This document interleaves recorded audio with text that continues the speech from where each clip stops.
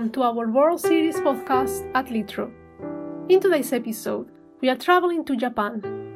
But this time, we are not taking you to Tokyo, the city where Shinto shrines hide among shiny skyscrapers, or to the serene Kyoto, brimming with ancient temples and Momiji, its famous red maples. Instead, we are taking you to a unique place that you have probably never heard of, the Art Island, also known as the Naoshima Archipelago. Along with us will come award-winning author Pico Iyer. Born in Oxford, he moved to the States in his youth, but has been calling Japan home for over 20 years. So stay with us while we journey and talk about art, nature, isolation, and communication in these times of COVID-19. The reason I went from busy New York City to Japan was I wanted a kind of lockdown. So when I was living in New York City in my 20s, I had an apartment on the 11th floor on Park Avenue. Even on the 11th floor, I could hear the traffic all night. And my office was on the 25th floor, 4 blocks from Times Square. So it was about being in the middle of the world. And there were, in those days, telex machines juddering the latest news through the day in this busy newsroom. Everything was in motion. We were keeping up with the latest events, cars roaring around. So it was right for when I was in my 20s, and I wanted to think this is what it is to be in the center of the world. And then when I moved to Kyoto with the monastery in mind, I really wanted to explore silence and solitude and not going anywhere at all. And of course, chosen lockdown is very different from compulsory lockdown. But it's true that having chosen that lockdown of a sort 33 years ago was a way of preparing myself for this strange moment, a way of preparing myself for death, a way of learning how to live when you can't run, you can't hide, and you're faced with yourself at every moment. When I moved from New York City to Japan, I thought I'm moving from a country that's based on the pursuit of happiness, which is part of America's creed, to a country based on the reality of suffering, the first noble truth of the Buddha. And I think Japan is still very rooted in its Buddhist foundations, even if my Japanese neighbors know less about the texts of Buddhism than my neighbors here in California.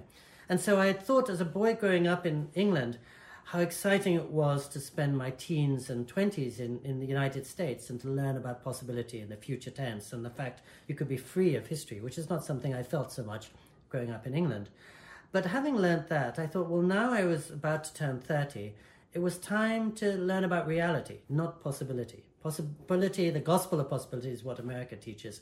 But I thought of going to Japan as going to spend time with a wise elder who for 1400 years had been living with earthquake, tsunami, forest fire, and warfare. And Japan, I think, is an old pro when it comes to dealing with impermanence and uncertainty. And so I think this coronavirus moment has been a huge shock to America because it's a very young country. And I think here in the US, we have the sense we can outline the next 5 years. We're on top of the world. We are masters of the universe. And I think in Japan, they never believe they're masters of the universe. They bow before the universe. They know that we are pawns in the hands of nature or the gods or fates or whatever words you happen or want to use. And and in Japan, everybody is reminded of that all the time by the tsunamis and the many natural disasters that come along that put humans in place.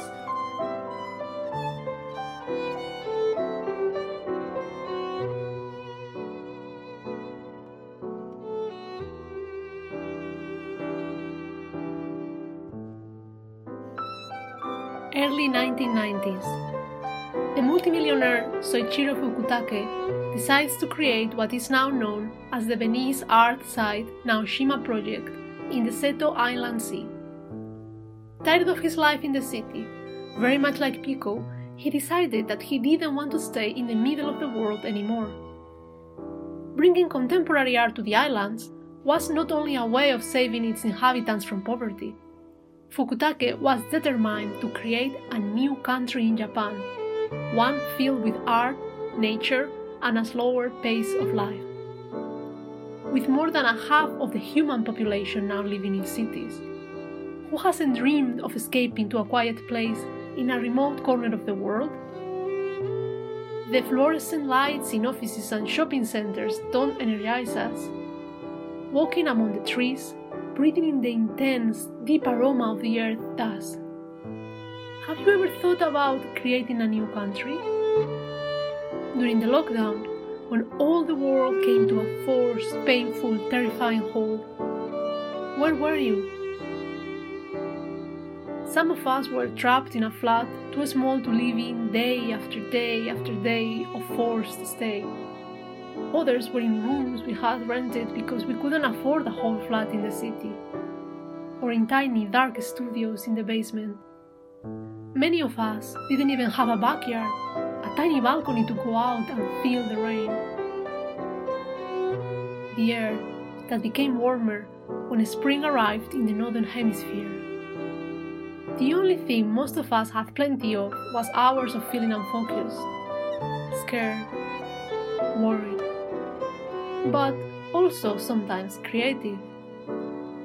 With social and economical inequalities highlighted more than ever, what new country would you like to imagine? Could art perhaps save us the same way it saved the Naoshima archipelago and Fukutake from an affluent but unfulfilled life in Japan?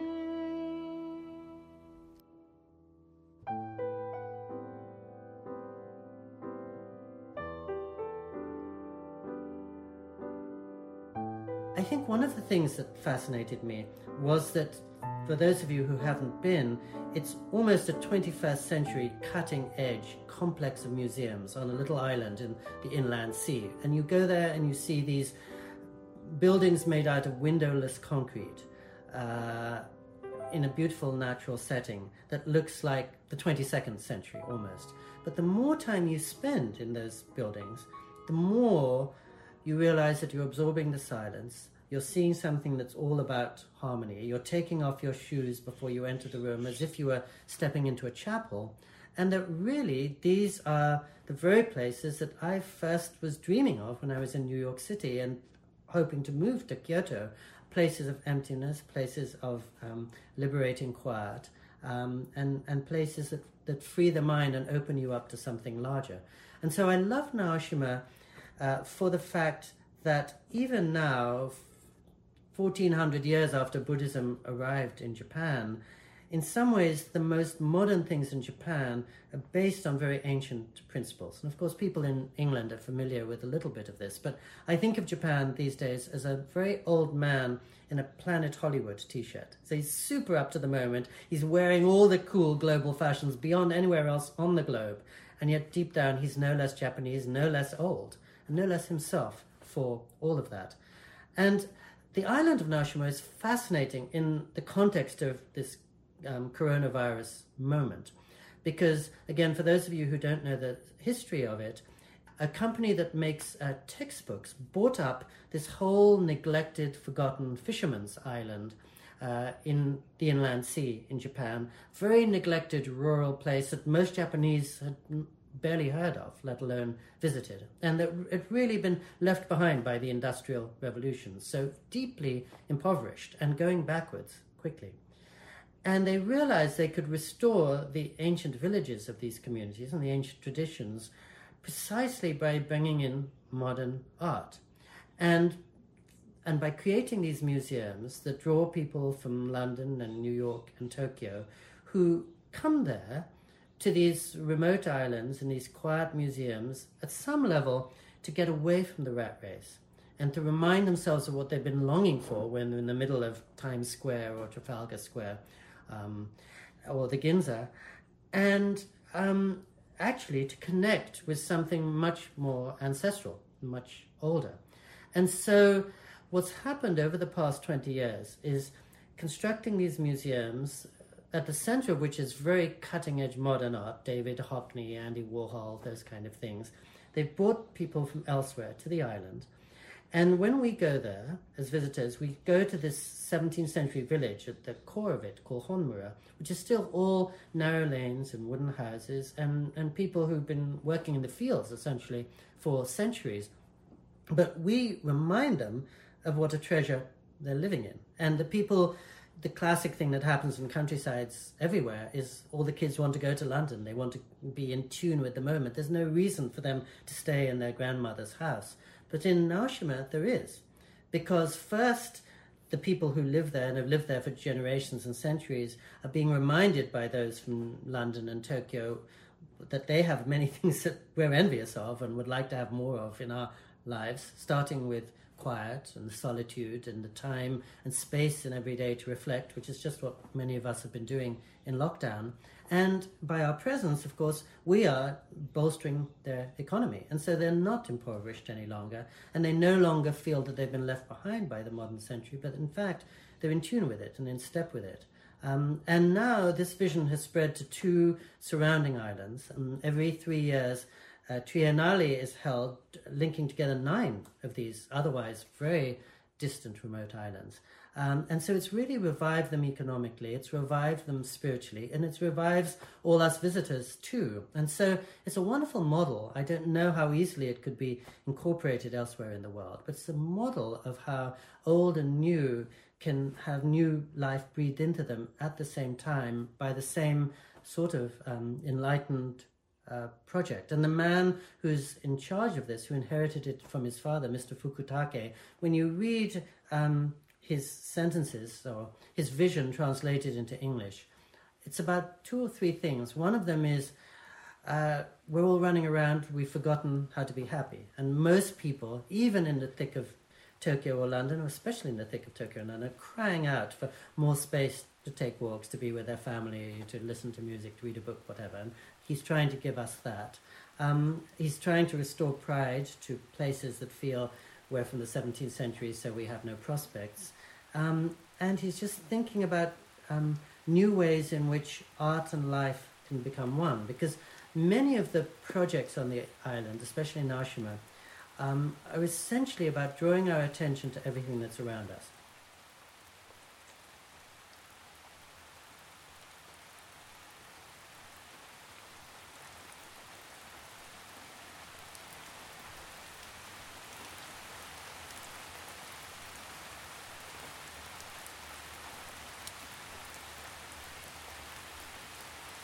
Welcome to one of the most particular museums in the world. We are at the Teshima Island, one of the smaller islands in the Naoshima archipelago. This museum, designed by artist Rei Naito and architect Ryue Nishizawa, has a very particular shape. A supersized raindrop the moment it touches the ground. Shall we go in? Remember, you can't take anything with you. Anything. Leave your shoes at the door. Yes, your phone too. Don't be tempted to carry a pad, a pencil, a sketchbook. Everything must stay. Enter alone. Be quiet. No partners or friends to chat with. This may seem severe, extreme even, but it is important if you want to truly see what this museum offers you, because once you step in, there is nothing. Only the vastness of the space, like the skeleton of a cathedral. There is an opening from which the light pours down, and occasionally the rain. Close your eyes. Smell nature. The sweetness of decay, of bloom. Concentrate on the sound of the raindrops on the dome, on the chill under your feet. This museum is not a collection of artifacts from the past. It doesn't exhibit art and objects that were brought from the other side of the world, often stolen. Here, you can admire what it may be the purest form of art, our very first inspiration, nature, the rain, the trees, the sun. Witness them. Surrender. I hope you find the Teshima Museum calming, meditative. Does it remind you of something else? There is a very specific bubble of solitude that we all have come to know very well in these past months. Inside our social bubbles, we are protected, and we protect others from this virus. But do you long for the touching? Placing your hand in surfaces without thinking about it. The handrails in bars at the subway, a doorknob, the tap on a public toilet. Think now of all those times you were allowed out during lockdown, if you were at all. When you could walk for an hour of allowed daily exercise. Did you also run away from the city to go to nature? A small park at the end of your street. A group of chestnut trees in a cemetery, one of the few quiet places without too many people. Perhaps nature seemed more striking to you this time. You started learning the names of the birds. Sparrow, crow, magpie, goldfinch. Now and again, a glorious, furtive heron standing quietly next to a pond. Nature turned into a museum, a safe space for contemplation.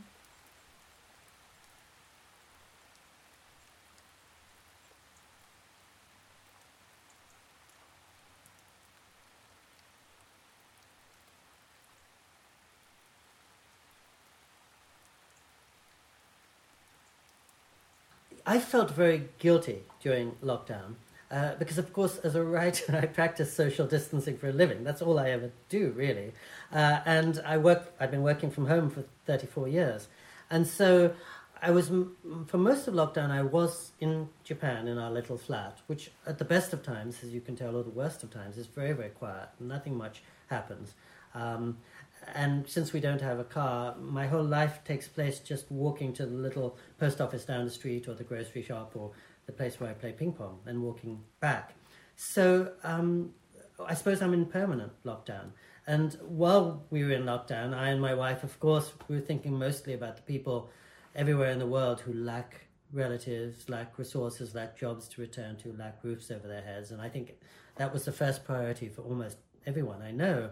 But for the fortunate among us, it was just a slightly quieter and slightly more still version of the life we know anyway. We all know, and we've been experiencing these last 2 months, that a part of solitude can be sweetness and light and epiphany, and a part is being lost in the wilderness, surrounded by fears and loneliness and nowhere to turn.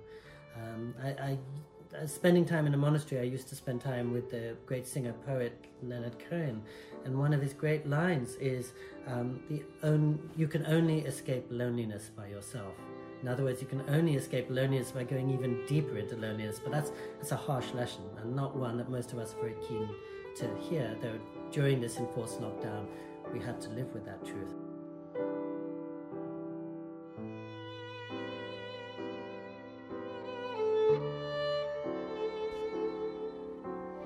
If you're an artist, maybe because views on solitude as a necessary companion in the creative process resonate with you. Yet, as Pico said, solitude and loneliness are two different experiences. As human beings, we are always seeking for connection. Our brains search for patterns everywhere we go. Situations like this COVID-19 pandemic are a perfect example of chaos and uncertainty, and they make us question why? Why now? What does this mean? What can we do to get out of it? Will we ever feel at ease with the idea of traveling or touching other bodies? Japanese artist Saya Kubota understands this need for connection. In 2013, she opened The Missing Post Office, another art installation at the Naoshima archipelago. The Missing Post Office may be a solitary building in a tiny island on Japan's inland sea, but it receives letters from all over the world. Its mission is a simple one. It invites you to write a letter in your preferred language. This letter can be to anyone at all, real or imaginary, from the past, from the present, or the future. Once letters arrive at the Missing Post Office, they are carefully collected by its postman, who archives them in a beautiful sculpture meant to represent the waves of the sea. Metaphorically, the letters are thrown into the water. We humans have been talking to the sea, the trees, even the faraway stars and planets for centuries now, understanding, although not always able to accept, that there may not be an answer, that we don't always know who is on the other side. But we do it because there is power in the stories we tell. Once they leave us and travel through the air, through the paper, they modify reality, like butterflies, flapping their wings to create storms at the other side of the world. Saya Kubota said the missing post office was inspired by a poem written by Shuntaro Takinawa called 20 Billion Years of Loneliness. Let me share a few lines with you. Mankind on a little globe sleeps, awakes and works, wishing at times to be friends with Mars. Martians on a little globe are probably doing something, I don't know what. Maybe sleeping, wearing, or fretting, while wishing at times to be friends with Earth. This is a fact I'm sure of. This thing called universal gravitation is the power of loneliness pulling together.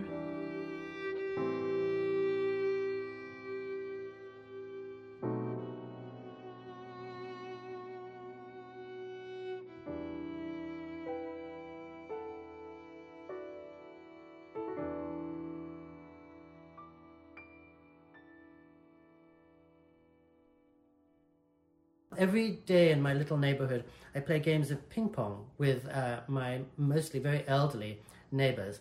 And as I do, I actually wrote a book about this last year called Autumn Light. My first shock was that we only play doubles. My second shock was we change partners every 5 minutes. And my third shock was that people, of course, to make the game fun, keep track of the score of every game, but they keep no track of who's winning the games. So at the end of an hour and a half of furious activity, nobody knows who's won or lost, which means everybody is in the same sense of delight, really. And when I come back from the ping pong club, my wife says, "How was it?" I will always say, "Huge fun." I'll never say I won or I lost because I don't know about that. And it's one of, again, the small ways in which Japan, by defining the self in terms of something much larger, a community, a country, a company, in this case, a ping pong club, takes the sting out of things and makes you think in terms of the benefit and the happiness of the whole rather than your own tiny little mutable sphere. So everything that happens to me in Japan forces me to see the world differently than I had in England or California. And I'm, after 32 years, still very grateful for that.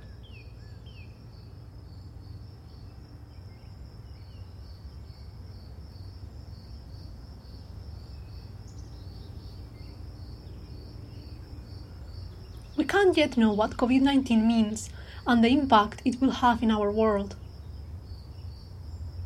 Yet, it has brought raw pain and loneliness, but also new connections. We are more aware of our surroundings than ever before. Many of us have gone back to nature, to a slower paced life. Perhaps this COVID-19 situation is more than a battle between humanity and a virus that can be either won or lost.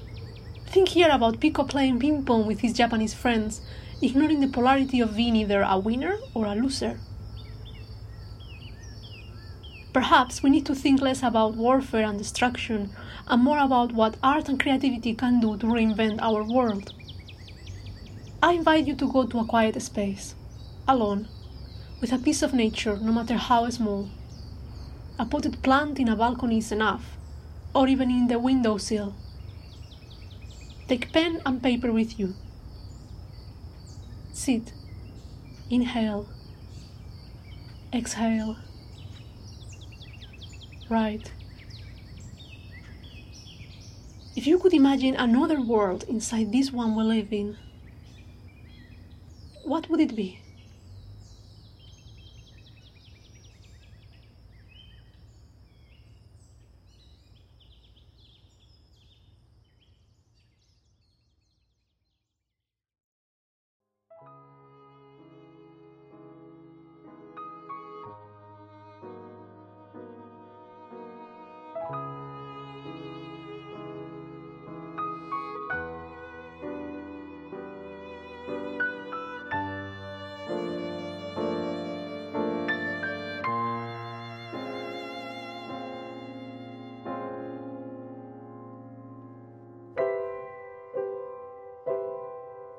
Thank you very much for being with us for this episode of the World Series podcast at Litro. Many thanks to Pico Iyer for giving us his time to interview him. Thank you as well to Jane Marshall, Serene Allen, and Erica Cotto for their collaboration in creating this podcast. Thank you to the blog Sweatshirt Poesy for their translation on Takinawa's poem. To stay in touch, please follow us on social media and Spotify.